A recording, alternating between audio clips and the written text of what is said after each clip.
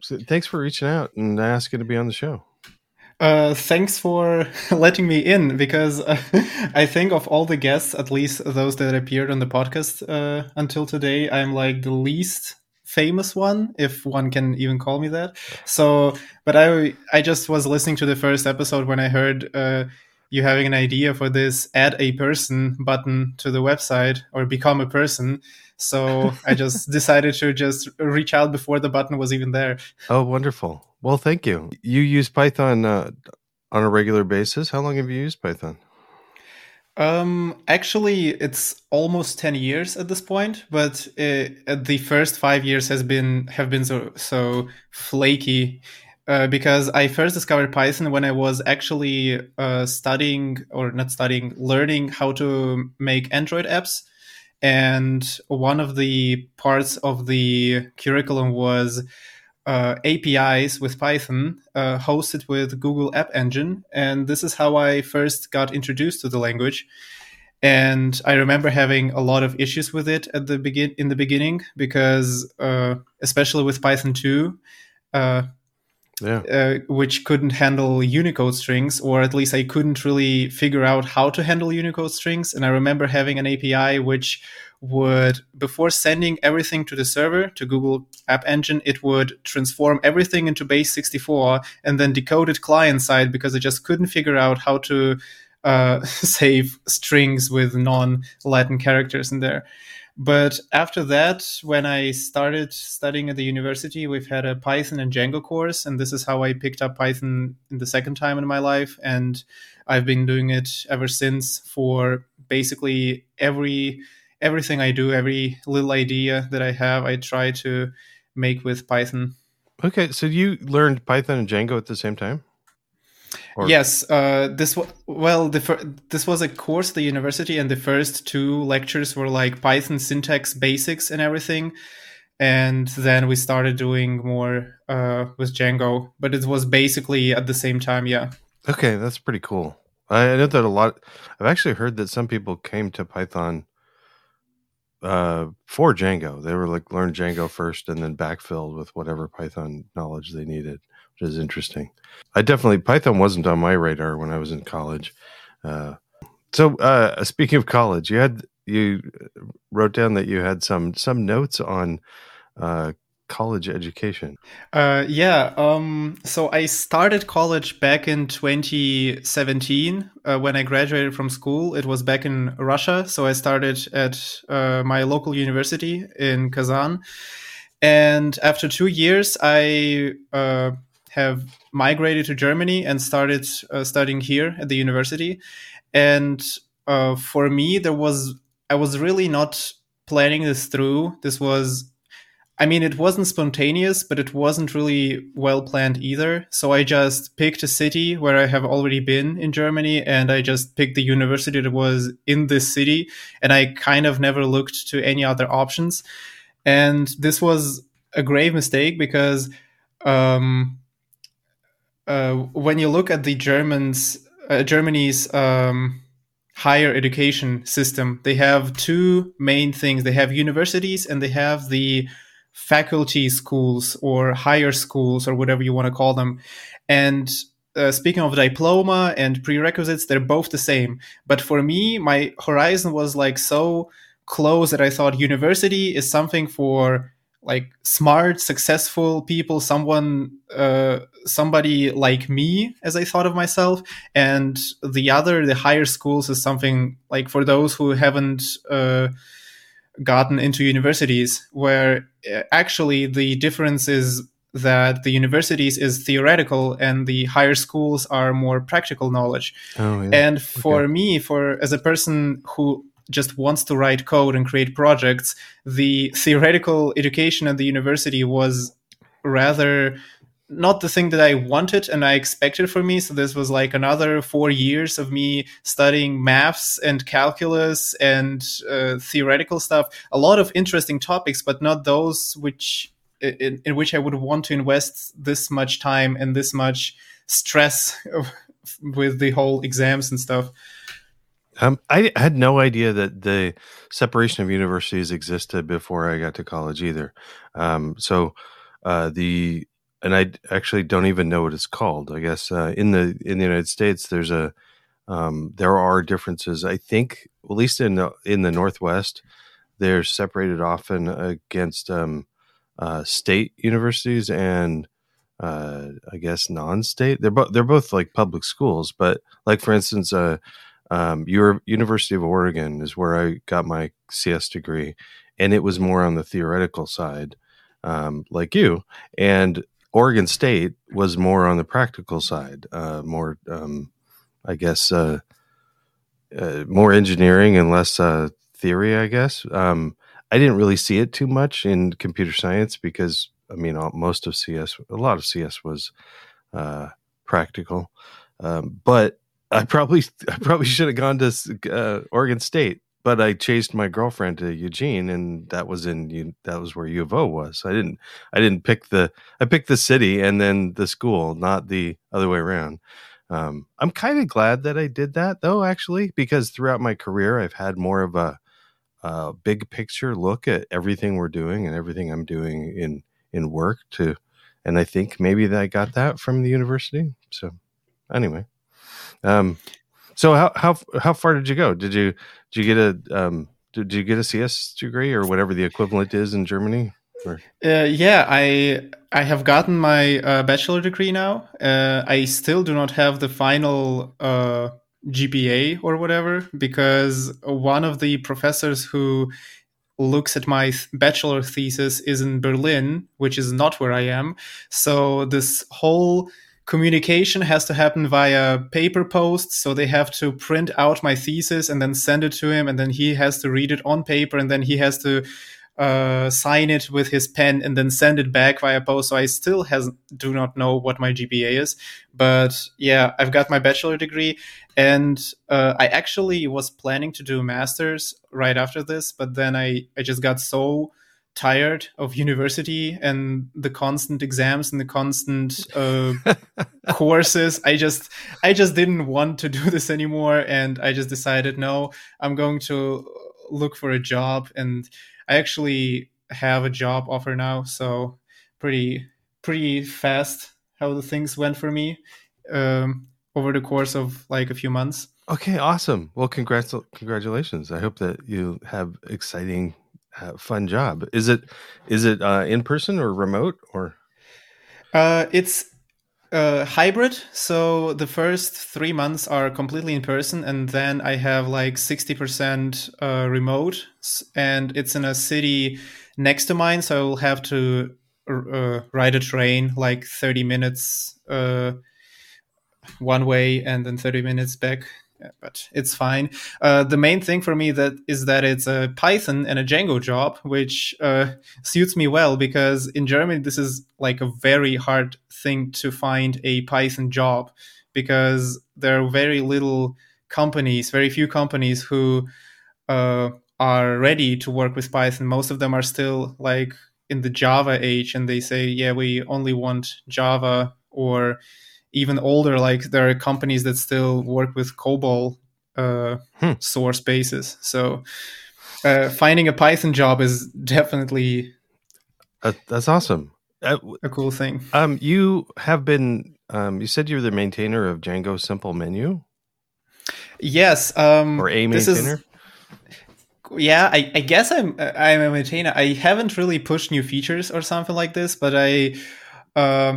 so this is a lot of things that I do, a lot of things I contribute to, including Django Simple Menu, just come from my day-to-day little struggles, which aren't really problematic for others, but for me, because I really love everything to be structured and everything to be good-looking, clean code, and all that. And I was doing like for my job, which was like a part-time job at the university, I had to use a menu in a Django app, and I found this package, and I just noticed that it hadn't a Python version set, and some bits of it were like Python 2, and it was just like the project hasn't been updated for like a few years. And I have noticed that it's on Jazzband, which is something that I've heard of before. And for those who don't know, this is like a union of voluntarily picked Python developers who just support other open source projects in Python, mostly in Django world.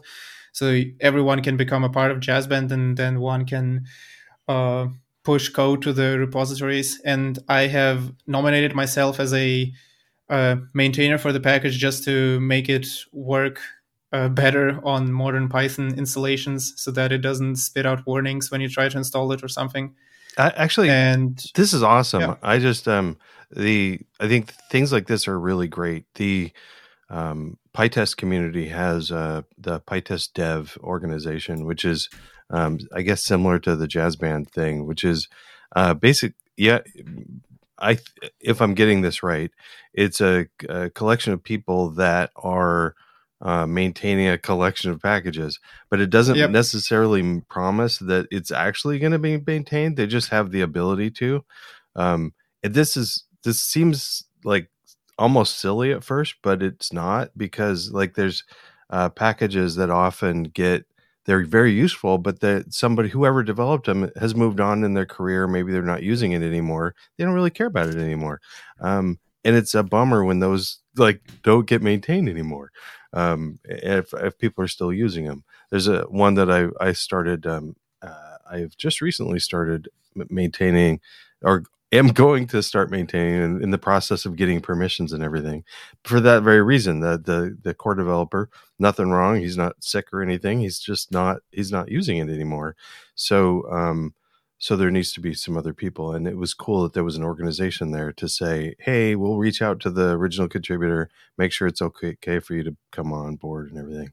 And Jazzband is at the very least, I think it's similar to that, right?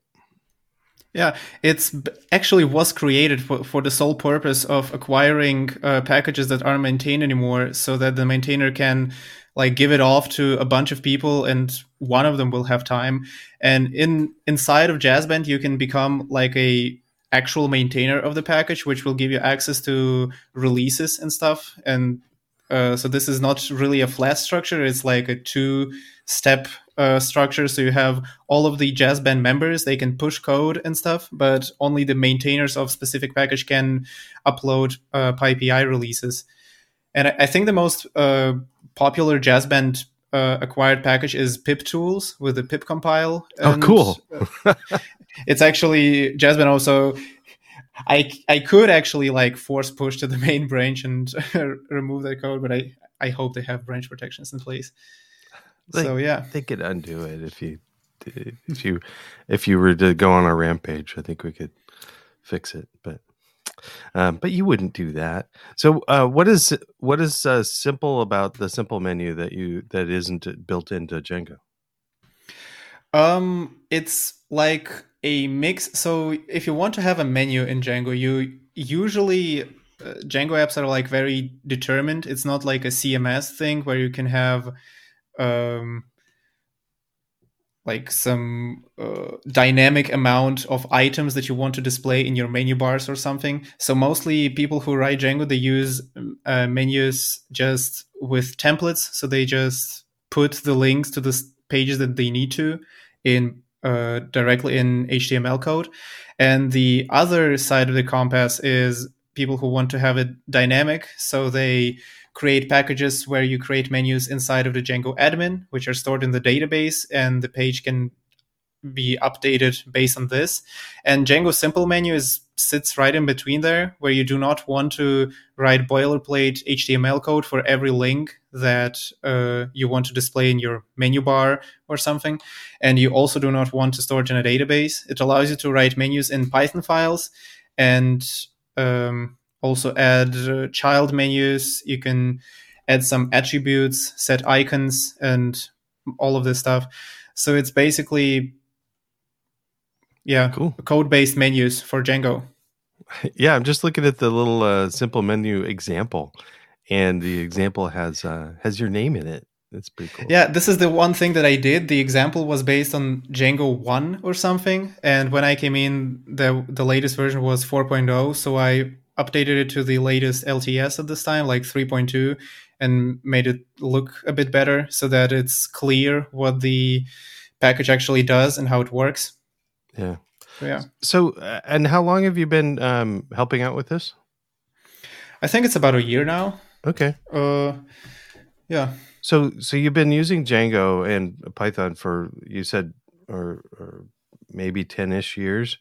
But the um, but this for a year. So do you think that I guess your experience with Python and Django has changed from before you were helping contribute to after? It definitely has. I think contributing to open source is the only thing that makes me actually good in certain languages, because I have tried like multiple different languages over the course of my lifetime, but I couldn't write a program in a single one of them except for, I guess, Python and JavaScript, the two languages that are primary for the projects that I do. So this is definitely the thing. I do not know if much with Django, because when I started working with Django, it was like job related. So I actually had also a lot of interest in staying in Django and working with Django. Yeah. And the maintaining Django simple menu was, at the first, it felt to me at least like a job task, even though it wasn't. So Okay. yeah, but it definitely changes the mindset when you start working with open source. I think it's also because you start working with other people. And like when I used to write code 10 years prior, I don't know. I never really looked at code formatting, at comments. I just wrote down anything that came to mind and I pushed it and it worked and I forgot about it. But now every time I write a line of code, I'm like thinking, will other people understand it when they come into my repository? Like after 5 years, will they be able to run it? Will they be able to decipher what my thought process was? Nice.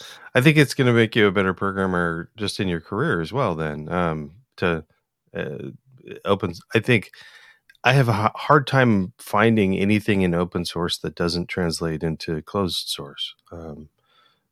So, and also just yourself. I mean, the next maintainer might be you a year from now.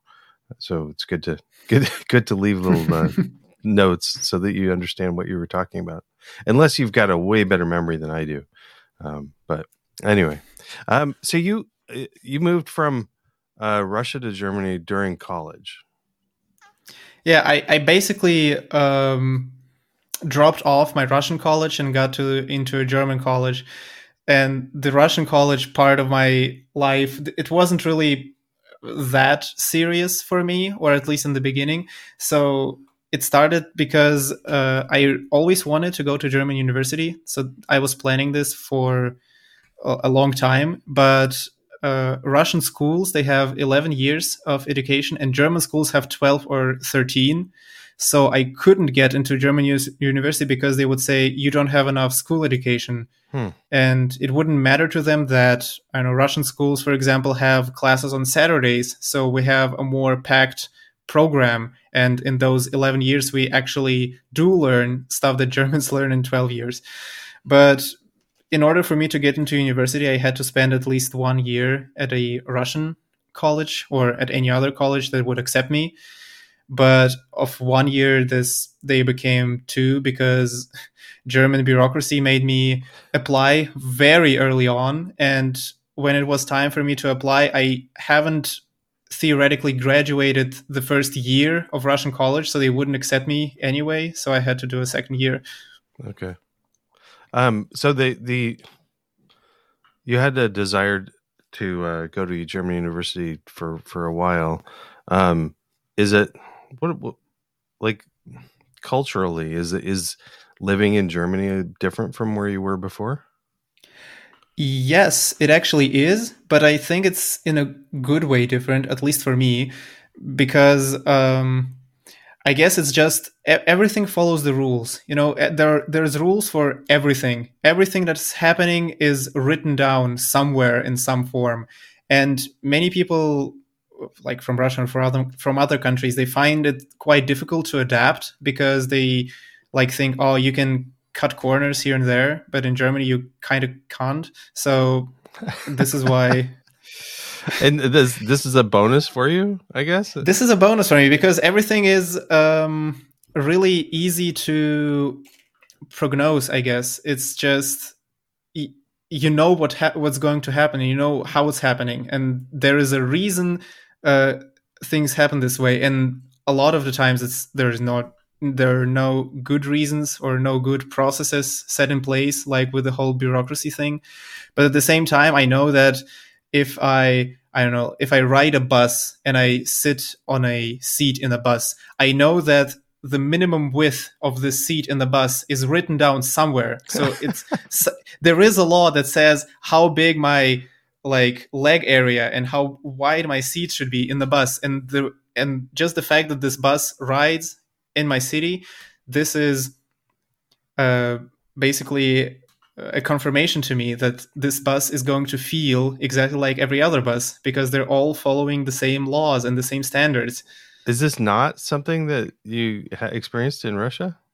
Nah, not really. In Russia, it's a little bit chaotic, a little bit more chaotic. We do have standards and norms in place, and if you consider something like food, it's basically the same thing as in Germany. It's pretty good, the laws, so you do not have like genetically modified food, or it has to be clearly stated that it is. All of the allergens story and stuff. But when it comes to buses, there's just like any machine a city can find that will bring people from A to B, they will use. So I've been riding buses that are like older than me, like magnitude of times. So I don't know, from the 60s, and they would still ride across the streets because they still work, even though I don't know if they're even ecologically safe to drive at this point. Huh. So well, I can't remember if you mentioned it. What part of Germany are you in? I'm near Hanover. This is like dead in the middle of Germany. Okay. So yeah, I've spent some time in Germany, but mostly around Munich because my parent company is my company's based in Munich.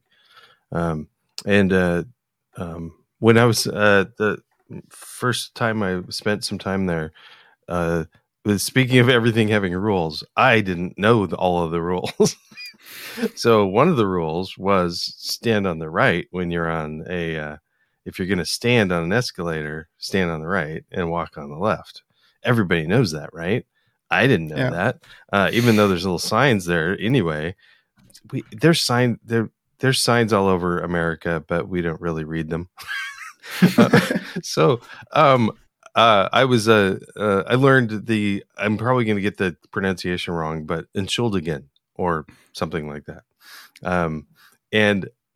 I got told that a lot, and I asked a coworker and said, what are they meaning? And he said, how loud are they saying it? And I said, well, quiet at first, but then sometimes really loud. And he said, okay, it's really get the hell out of the way. You're doing this wrong.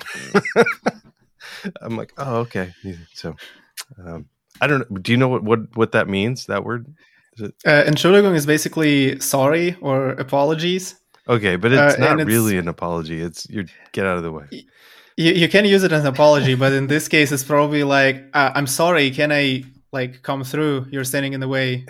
Okay. So it's like this fake politeness, which I guess also many people don't like about Germans, but they do have this. I don't know if it's fake politeness. It's politeness even though they actually dislike you, but they will still be polite to you, but at the same time very direct. So it's just something about them. Yeah, I didn't get any rudeness from it. Really, what I really heard in the tone and the mannerism was, I don't actually want to care about you, and you're making me care about you because you're standing in front of me. They're never rude, but they're always bringing the point to you. And then the other thing that was surprising to me, because I don't know if it's all over America, but at least in the Northwest, we're a very friendly kind of people, and we smile and wave at people. Even if I make eye contact with somebody, I'm going to smile and nod or something, even if I don't know them, just because we're both on the planet together. I got weird looks like around walking around Munich like that, especially in the city and stuff. And commented with somebody about that, and they're like, they said again, it's just people are doing their own business and they don't know you, and they're thinking that you know them, and that's disturbing to them that you're acknowledging them. So I don't know. Maybe it's a regional thing. It's kind of is, especially from Munich, I think, because Munich has gotten so big. It's like one of the biggest cities in Europe, I would even say. And for many people that are there, Munich is not really a city where they live. It's like their workplace. So they go there to work, and they expect others to behave like, like a person from a completely different part of your office building that you only meet in an elevator every morning, but that's it.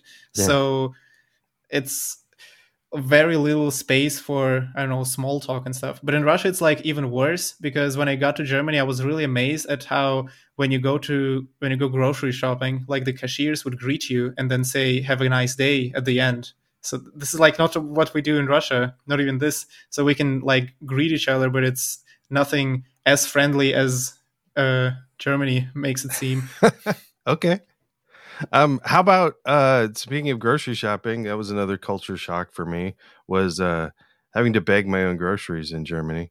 Um, in That sometimes happens in the US, but for the most part the store does it for you. Is that how about in Russia, or at least where you came from? Will they bag your groceries for you, or is that all up to you?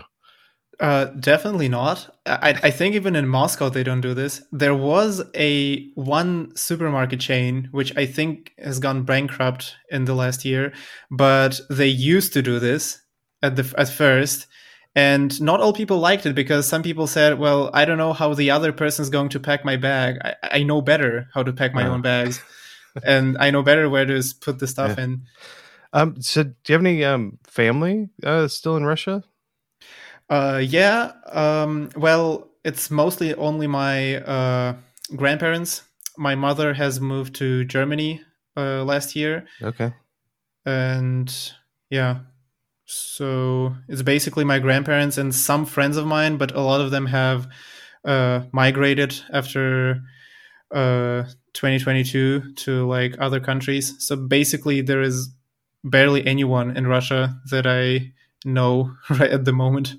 Okay. And is that elephant in the room, is that largely because of the war?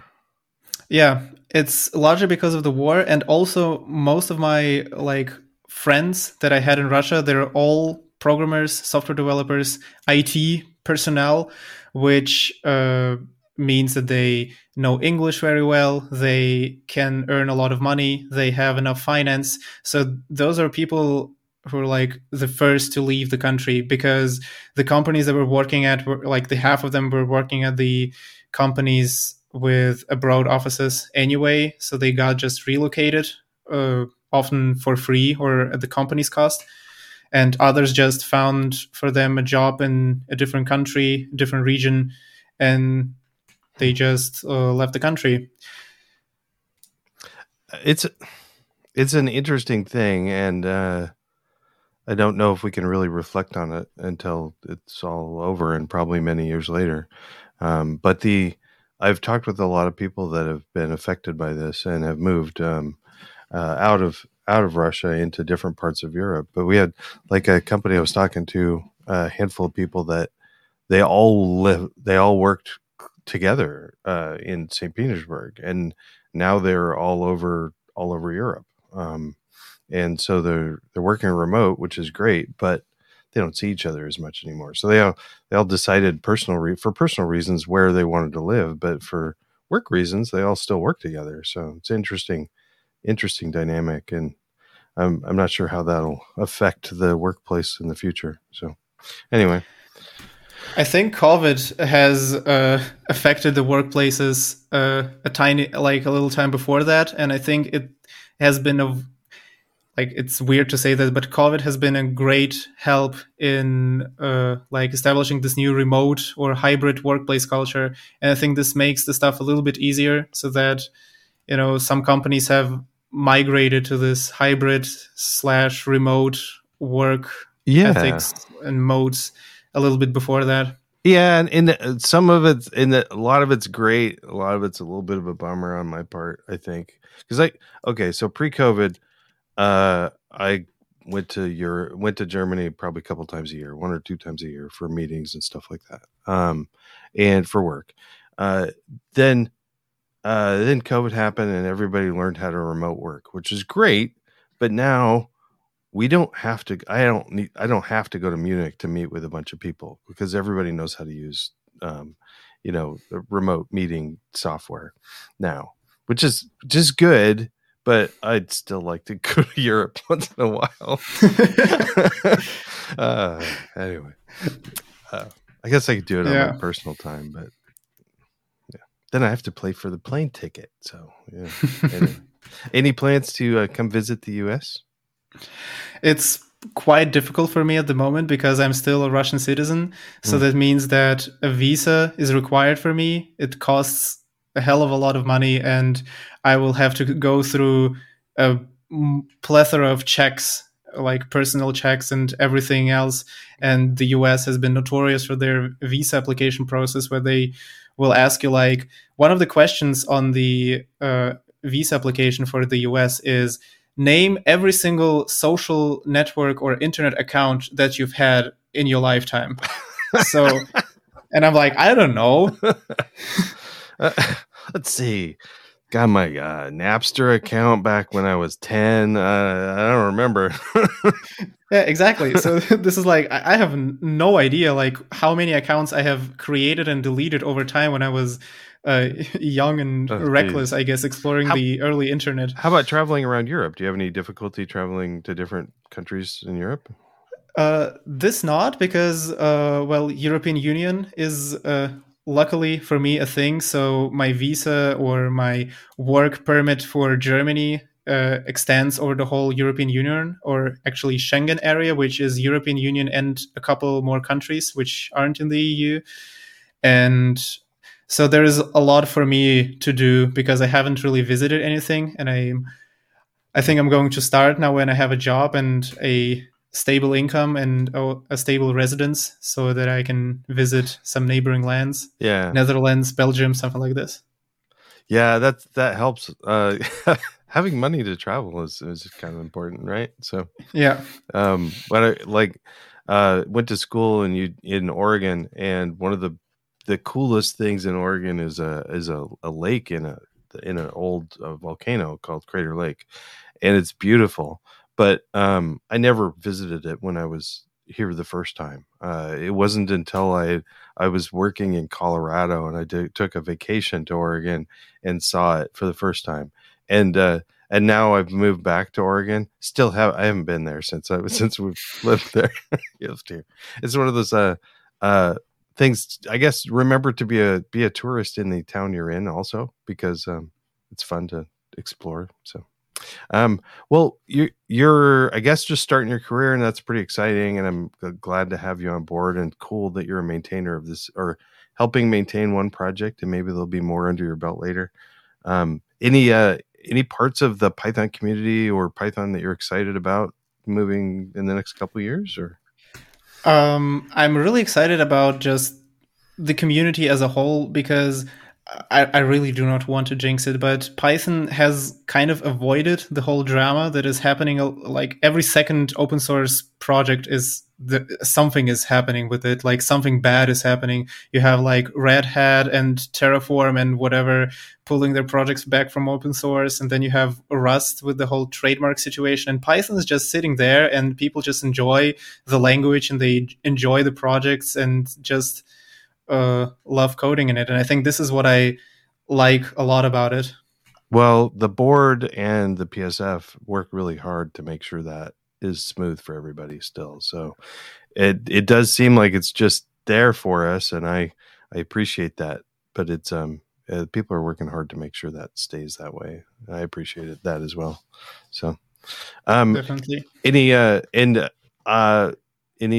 So are there any meetups in the area, your area, that you could give talks at or anything? Yeah, there are a few of them. And I really want to actually like start pushing some Python community here in the area or in Germany at all, because this is a plan of mine which I really want to pursue, is to make is to make Python courses for the university students and maybe also like school pupils, or for everyone interested, because I just realized when I finished university that I wasn't really taught Python that well, or web development, because everything was so theory focused, that I think this is one of the reasons why companies do not really want to touch Python, is because universities don't want to touch it in the first place.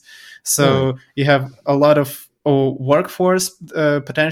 workforce, and only a handful of them know how to be a web developer in the Python ecosystem, because they either learn it themselves, or they're like a handful of universities that actually have it in their program, but most do not, or at least this is what I have seen. And this is what I really want to work towards changing. There is a local Python meetup in the area where I haven't been to yet, because the very first meetup since COVID was like last month and I couldn't attend it. So let's see if they will continue getting together with other people from the area. Well, I'm also curious if there's how many remote meetups are around, because I know the Boston meetup, for instance, is a remote. I don't know if they're local also, but they're at least open. You can check in remotely, and I think it'd be kind of cool. Maybe I'll look into seeing if I can find a list, but because even remote meetups are kind of fun to be able to do. I mean, it's not the same experience as a bunch of people in the same room, but it also is a place to practice giving a talk and stuff like that. So, well, I'm actually excited to see what you come up with, if you come up with any coursework for people to learn the web or learn Python, because I think you're right. I think it's there's a mix of like super basic stuff to try to get kids to like it, which is not the right level. And there's stuff that's like learn Python so that you can understand computer science concepts, which also isn't the right level for a job. So learning enough Python to do a job and to work in the web, I think there is a hole there. There's some information, but I think that we can have more.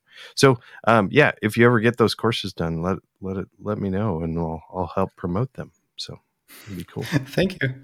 So thanks so much for your time. I guess one of the things we haven't really brought up your name. I'm not going to try it. I will. Let me try it. Nikita Karamov. Did I get that right?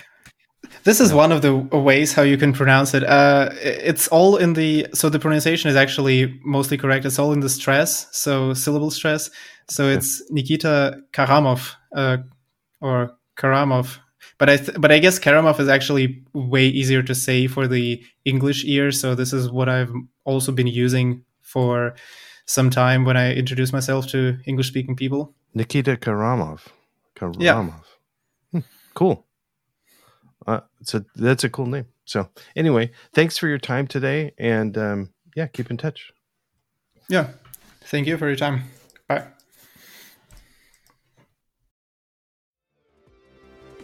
Thanks for listening to Python People. Show notes are at pythonpeople.fm. Please subscribe to the show. You can also follow the show on Mastodon. Follow at Python People or at Brian Ocken, both on fosstodon.org. This episode is brought to you by the Complete PyTest course. PyTest is powerful and easy to get started. You owe it to yourself and your team to write clean, easy-to-read tests to save you time now and during maintenance. The Complete PyTest course will get you started with good habits and teach you some cool tricks when you need them later on. Even if you already use PyTest, why not level up? With a 30-day refund policy, you've got nothing to lose. Check it out at courses.pythontest.com. Thank you, Patreon supporters. You rock. Links to the course and Patreon sign up are in the show notes. If you'd like to be on the show or know someone you'd like me to interview, reach out to me on Mastodon. I'm at Brian Ocken at fosstodon.org. That's all for now. Thanks.